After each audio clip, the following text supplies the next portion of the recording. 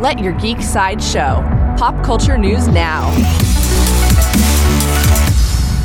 Hi, this is Andrew, and here are your pop culture headlines. Coming soon from Marvel. Marvel released new character posters for Shang-Chi and the Legend of the Ten Rings. The posters show Shang-Chi, Katie, Wenwu, and others. Shang-Chi and the Legend of the Ten Rings hits theaters on September 3rd. New from Star Wars. Star Wars shared a new announcement for their animated series, The Bad Batch. They confirmed that there will be a second season of the show.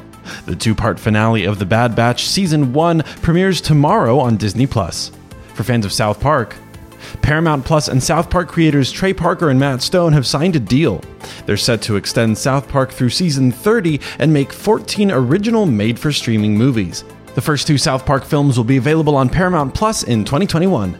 New from Netflix, TV Line released an exclusive poster for Netflix's final season of Lucifer. The poster shows Lucifer in an armchair surrounded by the rest of the cast with the slogan, "All bad things must come to an end." The final season of Lucifer will fly onto Netflix on September 10th. This has been your Pop Culture Headlines, presented by Sideshow, where pop culture is our culture.